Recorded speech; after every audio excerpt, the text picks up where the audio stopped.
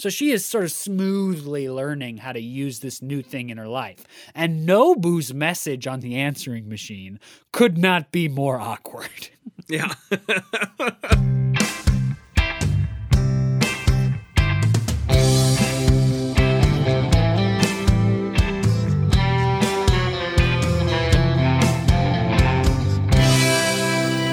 Hello, everybody. Welcome back to No Script, an unscripted conversation about theater's best scripts. I'm Jacob Mann Christensen. And I am Jackson Nikolai. Welcome back, everyone. It is good to be back talking about another play today. If you've been following along this season, you will have noticed that we had a bit of a theme going.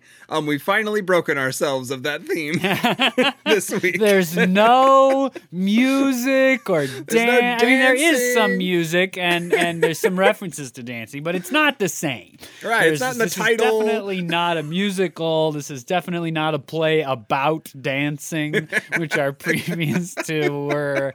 We've kind of come to like a much more like a sort of a more traditional piece of just standard psychological realism in a lot of ways. Yeah, we're just doing like a nice sort of family drama sort of play. And we're because today we're talking about The Wash by Philip Kangotanda. Yeah, The Wash is a great play. It was recommended to me a couple of years ago as part of a group of people that read scripts and talk about them together that I am part of.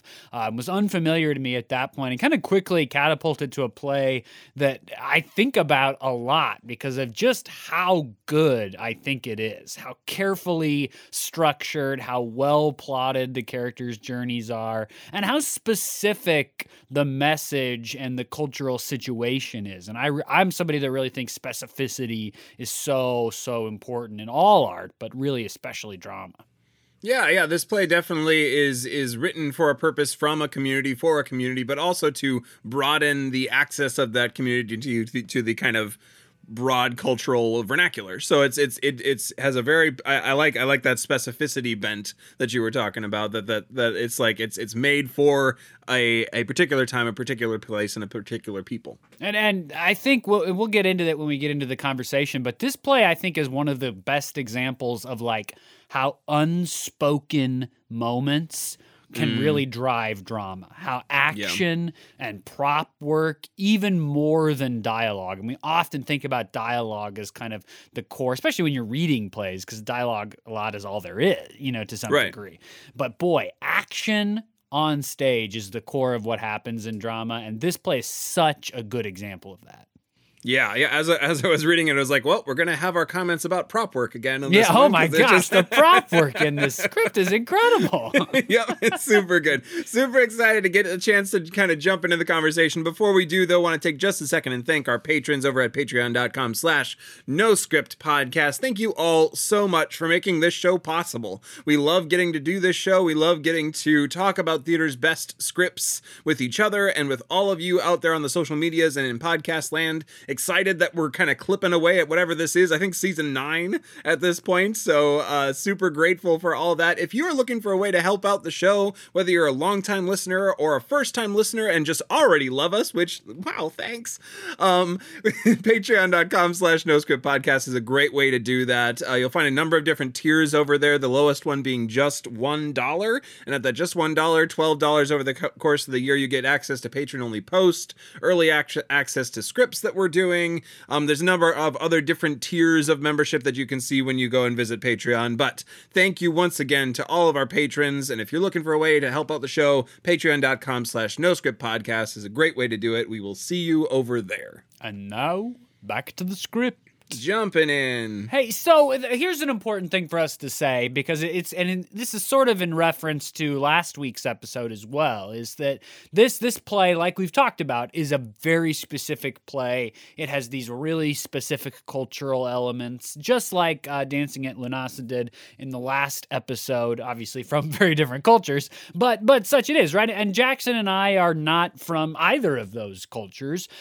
We really believe in our mission to celebrate like all or lots of kinds of drama, even the kinds of drama that are not really for our communities per se, and are going to have elements that just go over our head. So that's kind of our forewarning on the front end. There are going to be things that we don't understand, that we leave out, that we misunderstand about the script, check out other people talking about this play as well. We love to talk about scripts of all kinds, and so we're going to talk about this play. We're going to celebrate the work that's done in this play, but we're certainly going to make mistakes. And I know personally, I'm definitely going to make mistakes in pronunciation. I mispronounce like names that I hear all the time in my community. I'm a terrible pronouncer of names, so we'll do our best, but that's going to happen, and we apologize for it on the front end.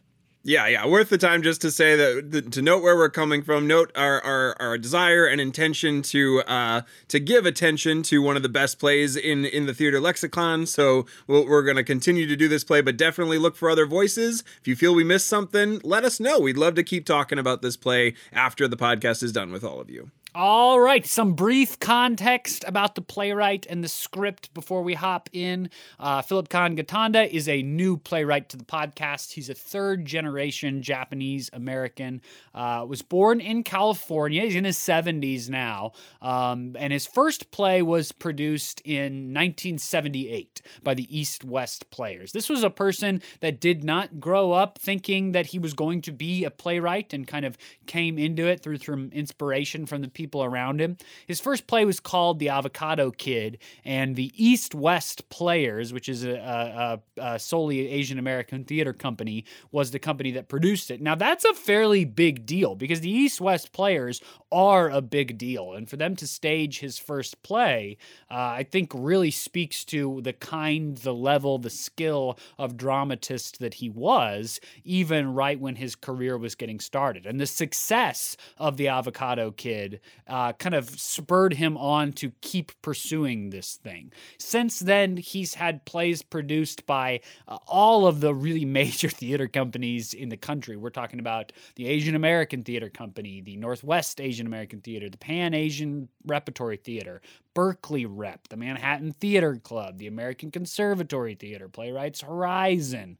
He's also started to accumulate just tons of awards for the quality of playwright that he is. The Pew Trust Award, the John D. Rockefeller Award, the Lilla Wallace Award. He's won an award from the National Endowment for the Arts.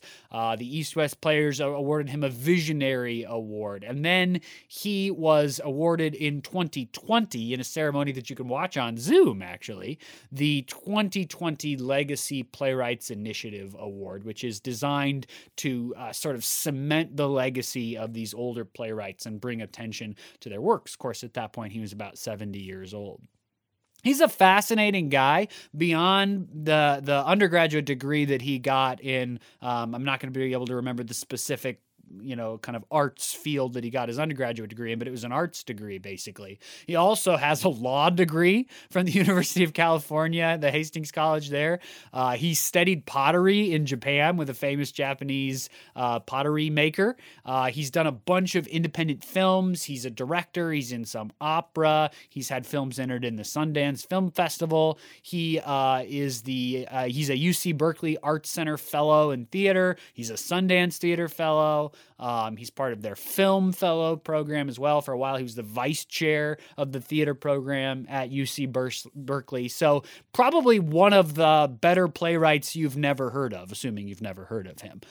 He's had a huge impact in the theater community, and his plays are taught oftentimes as part of like those dramatic literature classes that do a lot of good by focusing on non-white playwrights. His plays often appear, of course, in Asian American theater anthologies, but they're also starting to appear in more and more just sort of standard textbook anthologies as American theater is learning that we can't just have white men in these anthologies. Right. Yep. So his plays are some of those that are starting to be included in those as well, just for the sheer quality of their work. The Wash is really his first play that got this level of national attention. And if you know a play by Philip Kahn Gitanda, it's probably The Wash.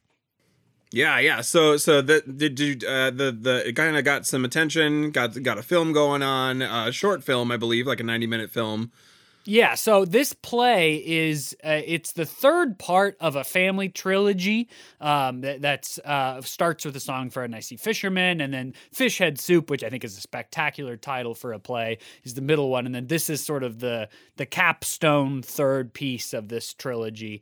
It's interestingly, it's sort of potentially based on some real life stories that he's collected from the Japanese American immigrant and generations of immigrant families, communities. Apparently, he has a friend whose elderly mother actually left that father and started a new relationship, which Jackson will tell you is very comparable to what happens in the play. But the story didn't like get around their community very much. It's leaving your husband is not something that's done in those communities, as I'm sure that we'll discuss. And then there's another story that sort of fed into his retelling of that experience. A writer apparently whose ex-husband still comes to cut her grass even after they got divorced. It was just part of the rituals and routines of their life. So you'll see how those two things sort of blend together into the story of The Wash. Speaking of The Wash, the history, 1985 had its world premiere at the Eureka Theater in San Francisco. It was also at the New Plays Festival, a workshop format at the Mark Tabor Forum in Los Angeles. It had a production in 1987 by the Northwest Asian American Theater. That's a theater in Seattle. In 1988, it was adapted into a film. In 1990, the Espa Theater Company in New York did it. 91, again at the Mark Tabor Forum in Los Angeles. The Studio Theater in D.C. has done it. The theater in Tokyo has done it. The East West Players, of course, have done it. They're in Los Angeles. Company in Honolulu has done it. George Takei appeared in a number of the early productions of this script, playing the guy that the Mossy character, Jackson will tell you about them, ends up, that becomes her new partner after the divorce, and George Takei famously played that role for a while.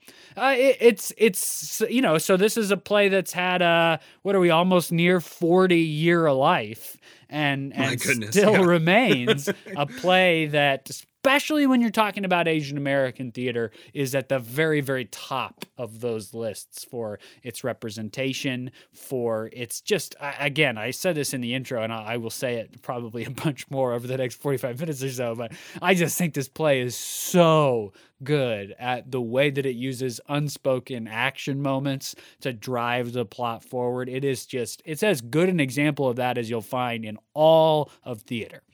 Yeah, and not only drive the plot, but also like raise tension, raise stakes, raise like the audience's blood pressure, all the good stuff. So I'm excited to get into the conversation. I'm going to take just a minute and give us a brief synopsis. So if we haven't seen the play or read the play, we're all on the same page together. And just as Jackson is doing this synopsis, just keep in mind that the way this play is written, the vast majority of the plot, as Jackson is going to describe it, like, it does not occur in the dialogue. I just want to highlight that again. Like, nobody talks about the vast majority of things that you're going to hear as Jackson describes the action of this play. It's just not discussed. They discuss all kinds of other things, and the plot is happening behind the other things that they discuss. It is such good writing. All right, buckle up. Here we go. So this play centers around the Matsumoto family, and that family is made up of Nobu, Masi, and Marcia and Judy. Now, this family is in kind of the disintegration period of their family. The Masi and Nobu have started living separately from each other about a year-ish ago, a little under a year actually at the start of the play. So like maybe 7-ish months ago, they started living separately. However, that doesn't stop them from interacting. Masi regularly comes over and still helps Nobu basically live. She does his laundry, she brings groceries, they still interact occasionally, however, they are living separately. The kind of start of the play, we see them, the play takes place, just real quick, just to give you the setting, takes place over the course of about 6 months of this family's life together as it slowly disintegrates more and more. But the start of the play starts, and we meet Masi and Nobu. Masi is coming over to do the wash, hence the title of the play. She kind of comes and picks up the laundry, brings clean laundry, brings groceries, and you can sense right away through the unspoken stuff going on that there is tension there, that there's kind of a disconnect in experience between them. We follow some of the story out of there to a restaurant, a Japanese restaurant owned by Kyoko. And she and her two staff members, Curly and Curly is the only staff member. Chiyo is in fact a neighbor. Are kind of having conversation about the running of the shop, but also the fact that Nobu comes in pretty frequently.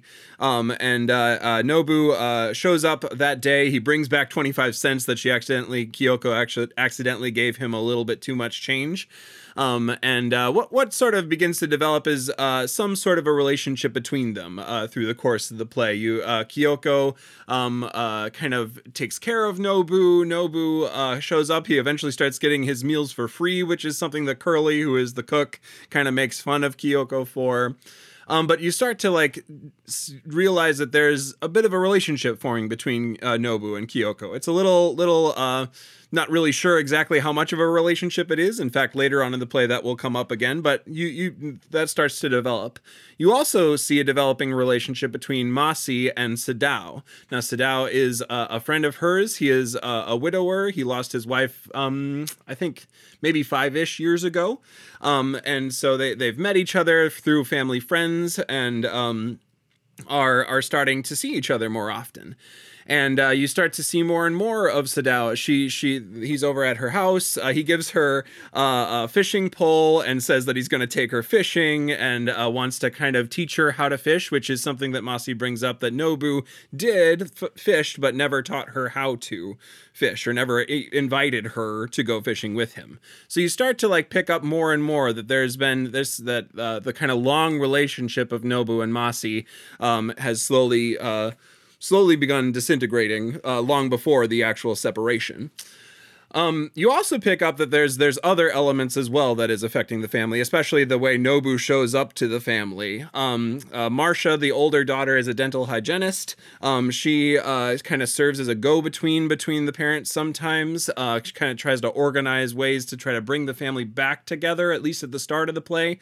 Much to her chagrin, it doesn't work, partially because the younger daughter, Judy, is kind of been ostracized from the family for marrying someone who isn't Japanese. She's married James, who is an African-American man, and they have a son, Timothy. Something that Nobu is vehemently against. To the point that he won't let James in the house, has not seen Timothy yet, who is a baby, and has caused Judy to feel very unwelcome in their house. So there's a dinner scene where Marcia tries to gather them together. Judy doesn't show up.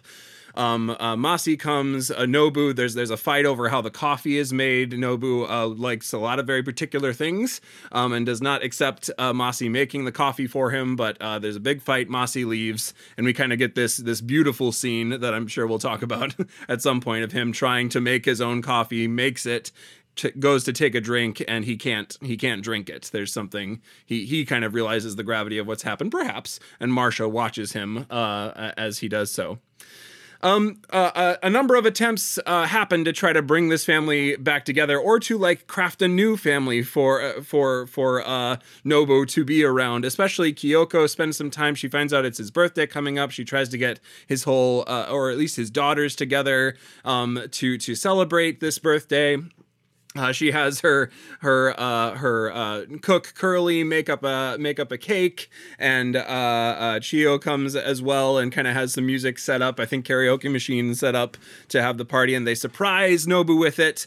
But he realizes that Judy is there, and it doesn't enjoy the surprise. It definitely falls sort of flat. And then we just kind of see the fallout of the rest of the play as we continue to wonder if the family will get together, and become more clear that they won't get back together. We see Masi and Sadao have a lot more scenes together. There's a great scene where they both talk about how scary this is for some reason, for very different reasons. For Sadao, it's scary because he's lost his wife before, so to love someone this much again, to have the pain of possibly losing them again is pretty great. He's in his, I believe, in his 60s. Masi is in her 60s, so they're kind of finding love again. And for Masi, it's scary to be this happy, is what she says, to be this to have this much resonance with Sadao. It's one of the sadder moments of joy in the play. Like she's expressing how much happiness she has in this new relationship and how much joy it fills her with.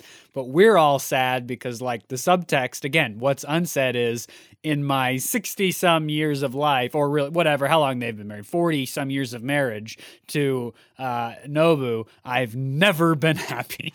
Right. I mean, it's like both and at the same moment. Very sad, and you're very happy for her at that moment. Mm-hmm. Yeah, to sum up the action of the play, and we'll get into specifics, though, eventually Masi and Sadao have kind of been keeping their relationship secret from her family, from Masi's family. Slowly, though, the girls find out about it, and pretty much the only person who doesn't know about it is Nobu. So Masi says, I'm going to go tell him. She tells him. He freaks out, has a visceral reaction and a physical reaction to the point that he almost gets violent with her. And he gets physically violent in the space, and she asks him whether he's going to hit her or not. And that kind of stops the kind of tirade of his. She goes away, and then we kind of see the aftershocks of that. Nobu tries one more time to try to demand essentially that Masi rejoin him, but that doesn't work. We see the kind of ripple effects out to Kyoko. We see their relationship slowly kind of taper off. He's stopped taking calls from her. He stopped coming to the shop. We see the pain of Kyoko and his turning her down in that way, in such a kind of what we would call ghosting, essentially. And she also shares a bit of her story, that she lost her husband, and that she has some pain around that, and that he never treated her this way. So you kind of have the slow dissolution of that relationship. Finally, we get to the end of the play. Masi has asked Nobu for a divorce. She's continuing to be with Sadao. We have another scene. Again, Nobu is not taking this well. He had that sort of visceral, violent reaction initially. There's a shotgun on stage, and in one of the rare times that a gun appears on stage, it ends up not being fired. But he does sort of carry this threat around for a while of either hurting himself or of hurting Sadao. But that does not come to fruition. He comes over to Masi and Sadao's house, says he wants to meet him, puts the shotgun away, unloaded, in her living room, essentially, but then does not ultimately meet Sadao. He can't bring himself to actually meet him. The final scene of the play is Masi bringing the wash for the last time. She comes over, she brings over some supplies. There's some kind of conversation between them, just sort of in passing. But then there's the decision moment that she makes of, she goes to, like, the dirty laundry is sitting on the table, and she picks it up, makes a decision, sets it back on the table, and in some really beautiful stage direction lines that we will talk about how they make the decision, she decides to set it down, and Nobu can tell, though he has not looked at her or really even spoken to her fully this whole scene, that she is setting down the wash and will not be back to do it again or to bring more. This is the end of their relationship. And that's kind of the end of the scene. There's some beautiful light work that happens, some nice tableau that happens where we kind of like see Nobu in the dark. We see the wash in this bit of light. But that's the sort of fade out of both their relationship and the play. Man. So much to say about this play. Okay. Yeah. So we could spend the whole time talking just about props easily, because this play is as good a play at the use of props as there is out there. Just like it's just as good a play at the use of action as there is out there. But I want to talk about, like, the title action driving the play first. This weekly routine of bringing the wash. Masi comes to their old house. Nobu's the one that is living in the house that they raised their kids in. And Masi has moved to a new apartment. But she comes by, and she brings the clean laundry. She then picks up the dirty laundry from around. That's part of the tradition, the routine that they have established, is that Nobu doesn't even put it in a nice bag for her. Yeah, and send her on. It's like she has to pick it up and find it. At one point, she tells her daughter, like, "Can you tell him to, like, make sure it's all there. Like, he got mad at me one time because I couldn't find a pair of his underwear that was like under the fridge. Like, so that's part of it. And she has to collect the dirty laundry. She often does the dishes, and then she goes, and the next week she comes back and brings it back. And it is this establishment of this routine, this tradition, this thing that happens between this couple that is splitting up, which ultimately pays off so beautifully in the end scene that you just described. Yeah, it's this sort of the like shared dependency of a long-term couple. However, we kind of seem, well, that's the thing. That's the thing. Like it's the sort of thing that you just assume will happen, like in a long-term relationship that is just assumed will happen. However, it serves as the catalyst for us to realize that there hasn't been shared responsibility in the relationship for a very long time. It's just Masi taking care of Nobu almost all the time. And as slowly there's even some there's some scenes where they actually do talk about it, but other scenes where they flash back and have memories of moments together, where we learn more and more about how little Nobu showed up to Masi throughout their marriage. Yeah, the history of their marriage and their life comes into the play in some really interesting ways. But just to stick with the wash thing for a minute, because I do think that it is easy to villainize Nobu in this play.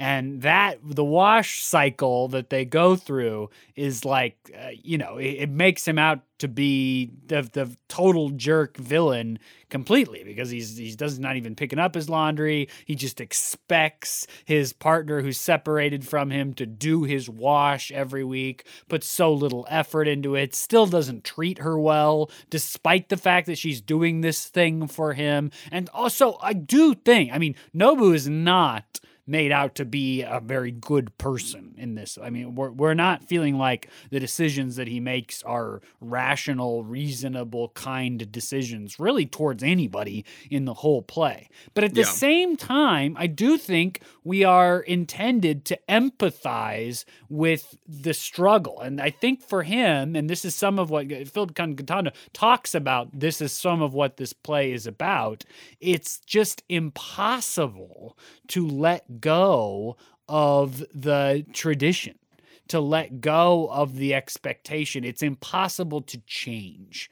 And some of that is that he is an older person, an older man, and this is the way his whole life has been, and suddenly everything's changing for him all at once. And some of this is the legacy of racism and oppression that has existed being immigrants in America that has, or second-generation immigrants in America, that has impacted them. These are two people who were in the relocation camps, and they discuss that quite a bit. So some of it's all that. And some of what Philip Caggiano, I think, is doing is, and he this is a quote from him, he describes how traditions which worked before are subject to the winds of change. It's this idea of things necessarily changing. And so as much as the wash is a tragedy, and it's only really a tragedy for Nobu, everybody else is better off, it is the tragedy of being unable to change. Yeah. Yep. There is a sort of generational story happening in this play about to the point that, like, the character descriptions note the different generations in them. And you have this the second generation story of Nobu and Masi and Sadao kind of offered in relief of each other, or not relief of, that's a confusing way to put it, but you have them side by side and can evaluate three different people's experience of them trying to grow into this change. In comparison to Nobu, Sadao is like, I don't know the exact right term to use, but he's more open. He is comfortable sharing his feelings. He is like willing and even excited to share one of his passions with Masi, which doesn't seem to be the way Nobu approaches things. He seems to be more steeped in a tradition that prevents him from sharing at all. Really, I think, is like sharing emotions, sharing passion, sharing in the sort of excitement of especially like his daughter Judy and her new baby. So you have all the three of them, especially of that one generation, kind of providing different ways of grappling with the hardship of being immigrants in a new place. And I mean the comparison between Nobu and Sadao as partners for Masi is like Sadao is much kinder, like you say, much more open, generally seems to want Masi around rather than just need her around. So that I think is very clear. I think a more interesting comparison is how Nobu and Masi handle this extreme moment of change in their lives. Both of them, I feel, are given a chance for happiness or for a fulfilled life, even given the change. I mean, I don't think at any point the couple's going to get back together. Like that I think is past. And the question of the play is, can Nobu and can Masi find a way to move forward in a positive direction in their lives, given this break that has happened, given this major change that has occurred in their lives? And Nobu's potential relationship and Masi's potential relationship could not go more differently. And some of that is just based on their personalities. Again, there's a great scene. I'm going to describe the same sort of thing over and over again because it's throughout, where action and props tell that story. We've learned throughout the play that Nobu has been calling Masi's apartment. And he's calling because he is lonely and wants to know and wants to control where his ex-wife is and all this stuff, right? So he calls her, and so she finally, at some point in the play, hooks up an answering machine. Again, any piece of technology that appears and is used in some way is part of this sort of story of change that is happening. But Masi hooks up her answering machine. So it's the first time Nobu's called and it hasn't just rung endlessly. There's an answering machine there that has her voice on it. And so you get this scene where Nobu is finally has to put a message onto the answering machine. At the same time, contrasted is this scene where Masi is practicing this fishing equipment that Sadao's given her. Brand new technology to her because Nobu never let her go fishing with him. It was always something he did and she was left behind to take care of the house and blah, blah, blah, blah. So you get this relief. I like your actual word relief in the more artistic visual sense of relief, where Nobu is interacting with a new technology. At the same time, Masi is interacting with a new technology. And Masi is learning to fish really well. She has this confidence. She has this natural ability. And she catches a bunch of fish later in the play. So she is sort of smoothly learning how to use this new thing in her life. And Nobu's message on the answering machine could not be more awkward. Yeah. Yeah. He kind of goes back and forth. He's trying to remember what his number is, trying to like figure out what his message actually is. Like, this is a person he's been married to, and he's like, my name is Nobu. I have this telephone number. My name is this. Yeah. It's like, it's very awkward. It was like when Brianne and I, my partner Brianne and I were first married, I think I sent her a message where I like put my name, like, blah, blah, blah, blah, Jacob at the bottom. And she was like, I don't think, why are you doing that? You probably don't need to. And it's that. Like, that's to the extreme. And so, but there's this contrast, right? That tells the story. Action and props tell the larger story of the play in a specific moment. How do these two people handle the change that is inevitably happening in their life? The other piece of prop work that speaks right into that story is the kite that kind of regularly appears throughout the play. So Nobu makes kites. We figure out, or he tries to make kites. We figure out that his father made kites and that he's kind of tried to learn the method from his father before him. And throughout the play, this kite is like sitting on the coffee table and interacted with fairly frequently, either over a meal or while the TV's on. There's this kind of framework of a kite being put together, and it kind of stays throughout the scene until finally there is, I believe, in the kind of physical, visceral moment of her telling him that she is wanting to have a relationship with Sadao and needs a divorce. Nobu breaks the kite. kind of picks it up, shatters it, and leaves it in pieces. So you have in that this kind of physical representation of what Nobu is trying to do, what his values are. He's carrying on this tradition from his father of making kites, of trying to hold it all together to the and to no avail either. You find out from the other characters that these kites don't work. They don't fly. He can't figure out how to make them fly, but nonetheless he continues to try to make them. And in that sort of climactic moment, you kind of see the side by side of he's been trying so hard to make this thing work, or maybe not trying all that. I don't know. It's complicated. Relationships are complicated, but he's been putting all of this effort into holding on to this tradition, into holding on to his relationship with Masi, and it can't work. It's not working. So you have the shattering of the kite, and then also the kind of gift of that kite to different kite, that's not broken. It's a little toy unclear. Kite. Yes. Yeah. But there is again a sort of generational moment where eventually he makes up with Judy enough and holds Timothy and gives him a small toy kite. So you have the sort of like through line of this prop, its presence, him working on it, but it's shattering, that is kind of following along with the relationship as they're negotiating it. Right, and the kite that he is building throughout the play is described as being very large, and the kite that is gifted to Timothy at the end of the play is described as being small. So they're different kites, and it's unclear, and weirdly, I think it's actually important. I'd be interested to ask Gaetano what he intended in this moment, where the kite comes from that he gives Timothy.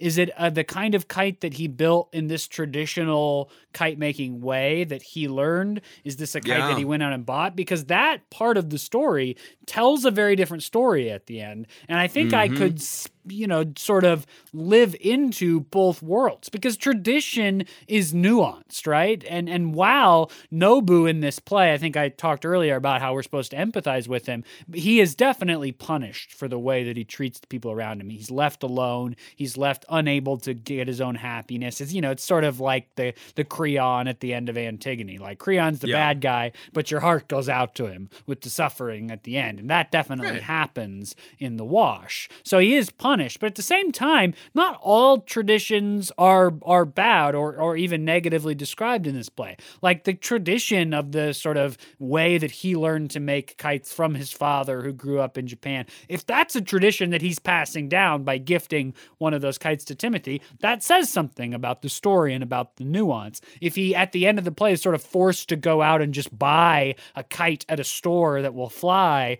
to gift to his grandson, that tells a different story about how he's changed, who he is, what is happening with tradition held at the end of the play. And I don't know which it is, which I think is interesting.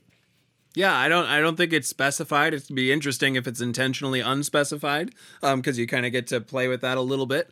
But yeah, it'd be an interesting thing to because I agree, if it is like a new kite or like something of a different model, it not only like says something about him just needing to go out and doing it and kind of succumbing to it. It also says something about his like continued kind of stretching of the olive branch toward Judy and Timothy, which is a slow process. It's something that I didn't focus on in my synopsis too much. From the start of the play to the end of the play, there is significant movement on his relationship to Judy and to Timothy, and to the point that the music in the play... I don't know if I would describe it as significant, but there's some movement. I mean, yeah, sure, but like from never wanting to see them, from never having met him, to holding him and singing him a lullaby. Yes, I think that's significant movement.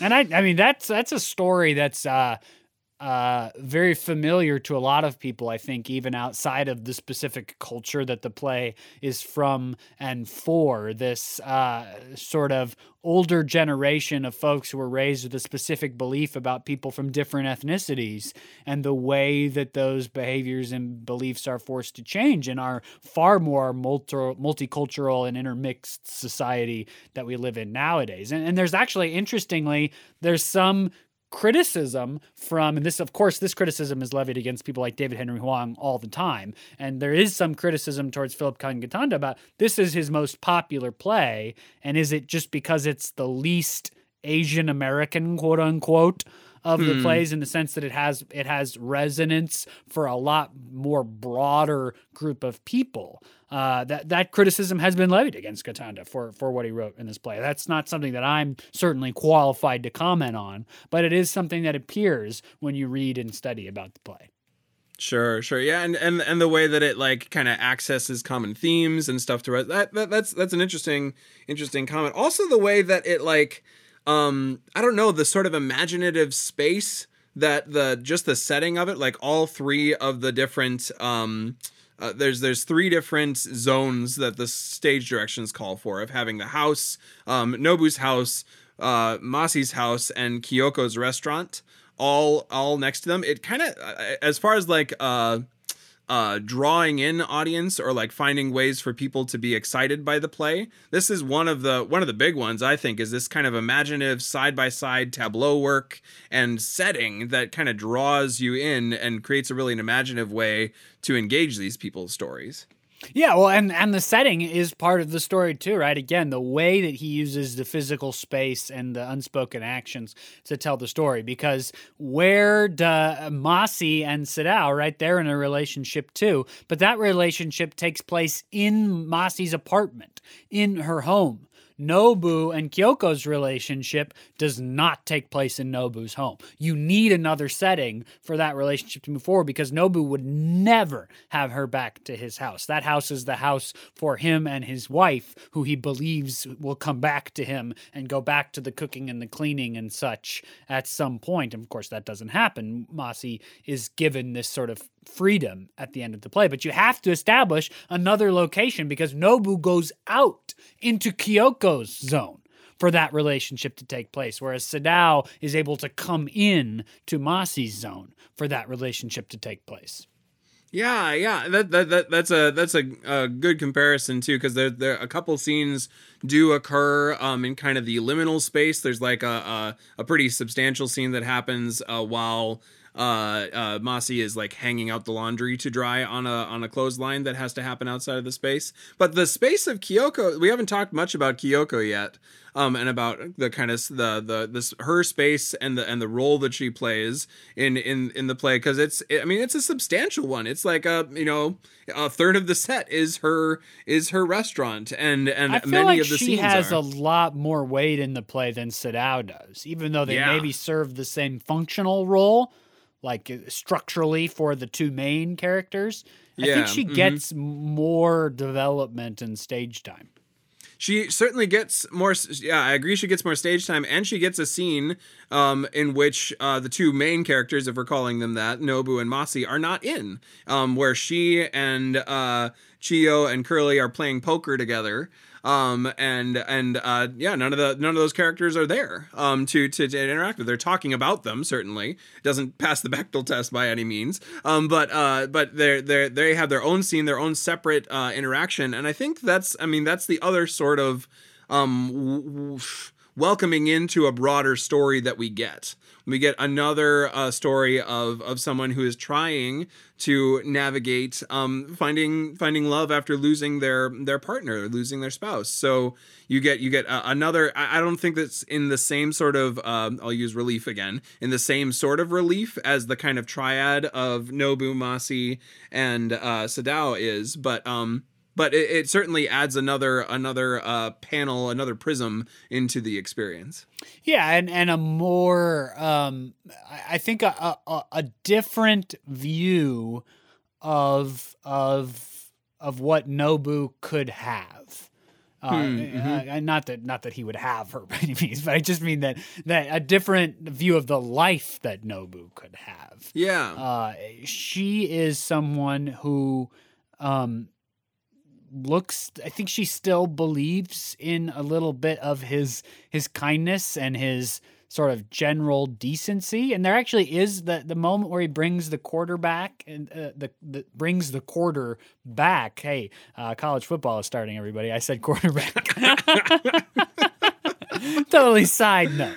No, Right, hey, side note. when he brings the quarter back to her, there is this sort of like, oh, maybe he's a good guy at heart. He wouldn't just hold on to this money. Of course, her friends then later say, like, well, all he really did was ingratiate himself to you, and now he gets a bunch of free food. And so I think the audience is left to handle their interpretation of that on their own to some degree. And certainly Kyoko's view of him changes throughout the course of the play. She realizes very quickly the way that he's going to treat her going forward. And finally, at the end of the play, it's actually her friends calling Nobu on her behalf and her telling them to stop. Like, she's not going to be ignored and then just expected to come back and give him massages again. Yeah. So I agree that she kind of like figures it out. I think basically at the birthday party is a pivotal moment for their relationship, where she realizes that there's an unmovability in some of Nobu's worldview that will not be overcome. Because I think one of the scenes after that is actually a pretty extended scene between her cook Curly and Nobu, where Curly is like grilling him, like doing the best friend grill on someone, basically. And yeah, you don't really get another scene between Nobu and Kyoko after that. You get a couple of tried phone calls, you get a couple of missed moments, you get a couple of moments where Kyoko is telling her friends to stop calling him and to stop trying to reach out because it's not going to happen. But that's it. It just kind of like fades away.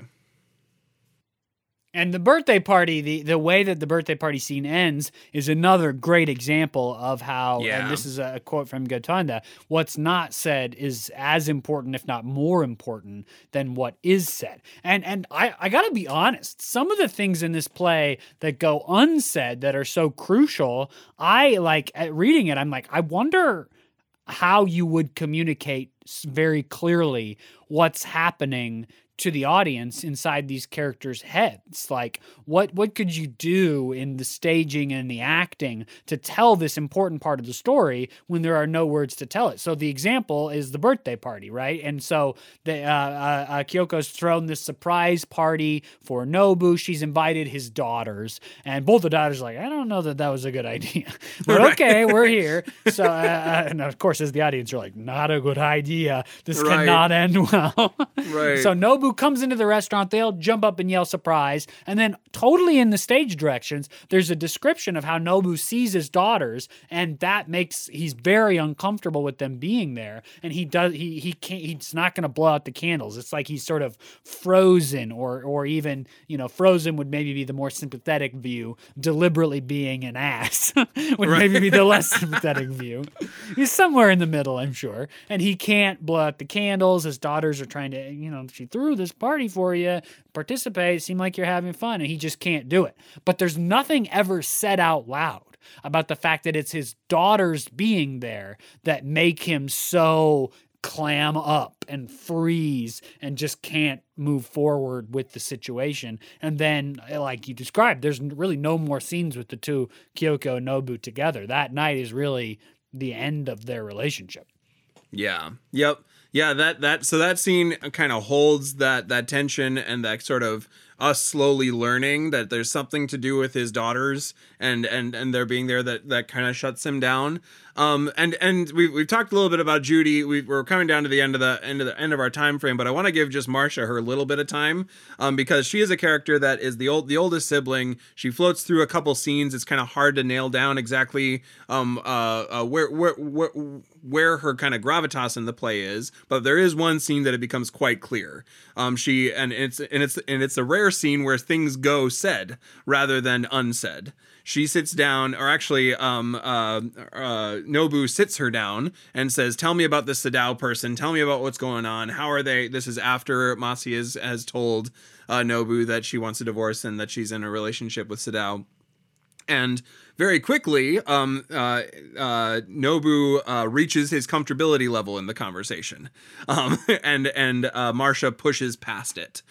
She says stuff about Sadao, but then she also brings up the history of Nobu and Masi's relationship, and she says, why weren't you there for her? Why didn't you do these things? Why didn't you teach her to fish? Why didn't you go out with her? And finally, why didn't you just ask her to come back? You didn't even have to like fully come off of your throne and capitulate and say, I'm sorry. All you had to say was just, please come back. And you couldn't do that. And all throughout this, Nobu is saying over and over, I'm done, or I forget the exact line, but like, that's enough. That's enough. Stop talking. We got to not talk about this. But Marcia has this scene where she finally says what has been unsaid the whole time, and kind of draws into light the tension that this family has gone through for a very long time with this sort of repressed, we don't talk about it sort of dynamic that Nobu tries to spearhead.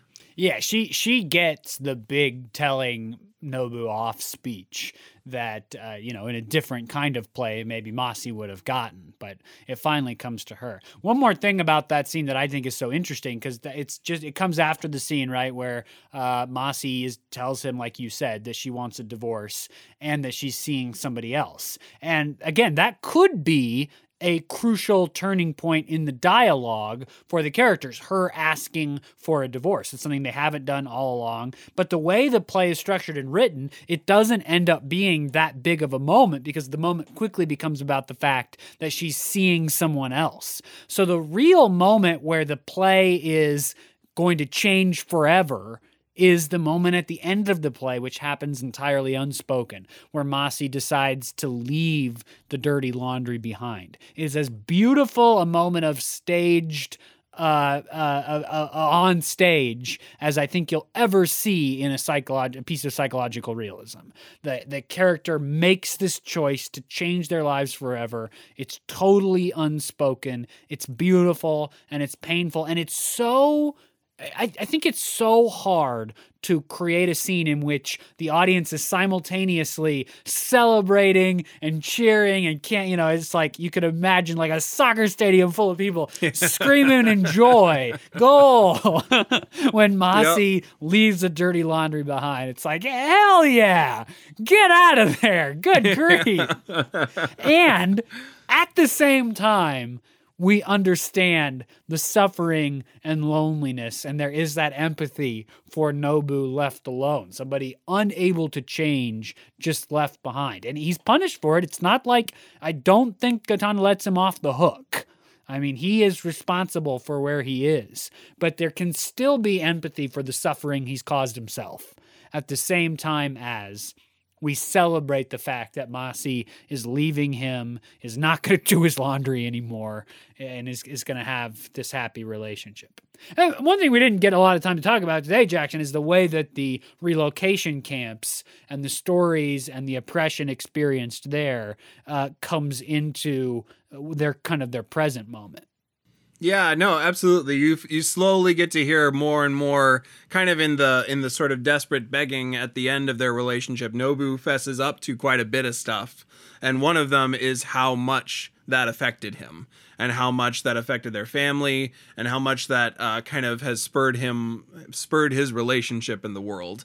His time that he was and also his Masi's father, getting sent to relocation camps, getting their farm, Masi's father's farm was taken from him. The oppression and injustice of that had long-term impact on him, long-term impact on the family, that he, like, the way he chose to cope with that, his coping mechanism was to lock it away, to not deal with it, and valid.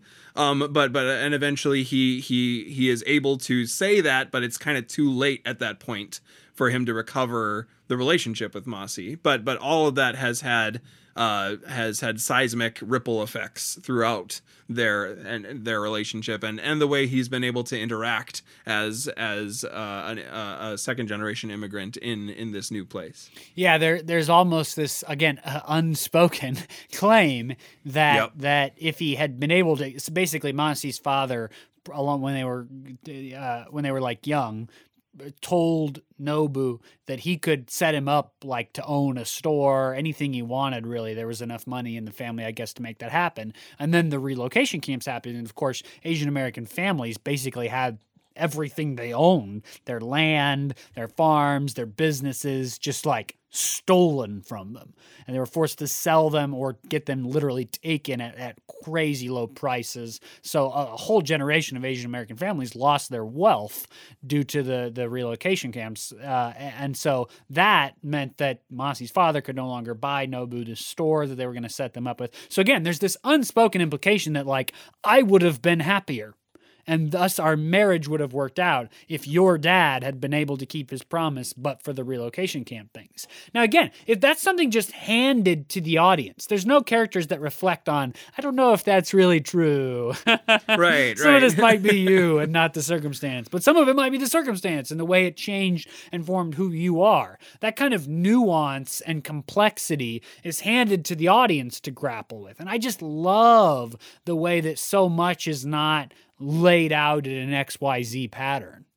Yeah, or exposited or handled through extensive dialogue scenes or stuff like that. It's handled through silent moments and props. And it turns out we spent a good chunk of the podcast actually talking about the props, which is great because this play handles it really, really well. It and that scene of like true catharsis at the end where the wash is left, like catharsis in the classical sense. Both Greek theater and Japanese theater use in like classical Japanese theater deploy catharsis to kind of have this sort of pity and fear moment. And you get that in this play in a really impactful way through the use of leaving the wash behind. So we're sadly quite at the end of our time, but we'd love to keep talking about this play with all of you. You can find us on Facebook, Instagram, or Twitter at the username at NoScriptPodcast. We also have a Gmail, NoScriptPodcast@gmail.com. Find us on any of those sites. If you have been in this play, seen this play, read this play, watched the movie, and have something you would like to add to the conversation, we'd love to keep talking about The Wash with you. Absolutely. If you've liked this episode, if you like any of our other episodes, please pass us on to your family and friends. Anybody you know that likes theater, that likes stories, scripts, any of that kind of stuff, I think they'll enjoy this podcast. They can find us on Podbean, where we're hosted, but of course more easily on Spotify, Apple Podcasts, Google Play, and now YouTube.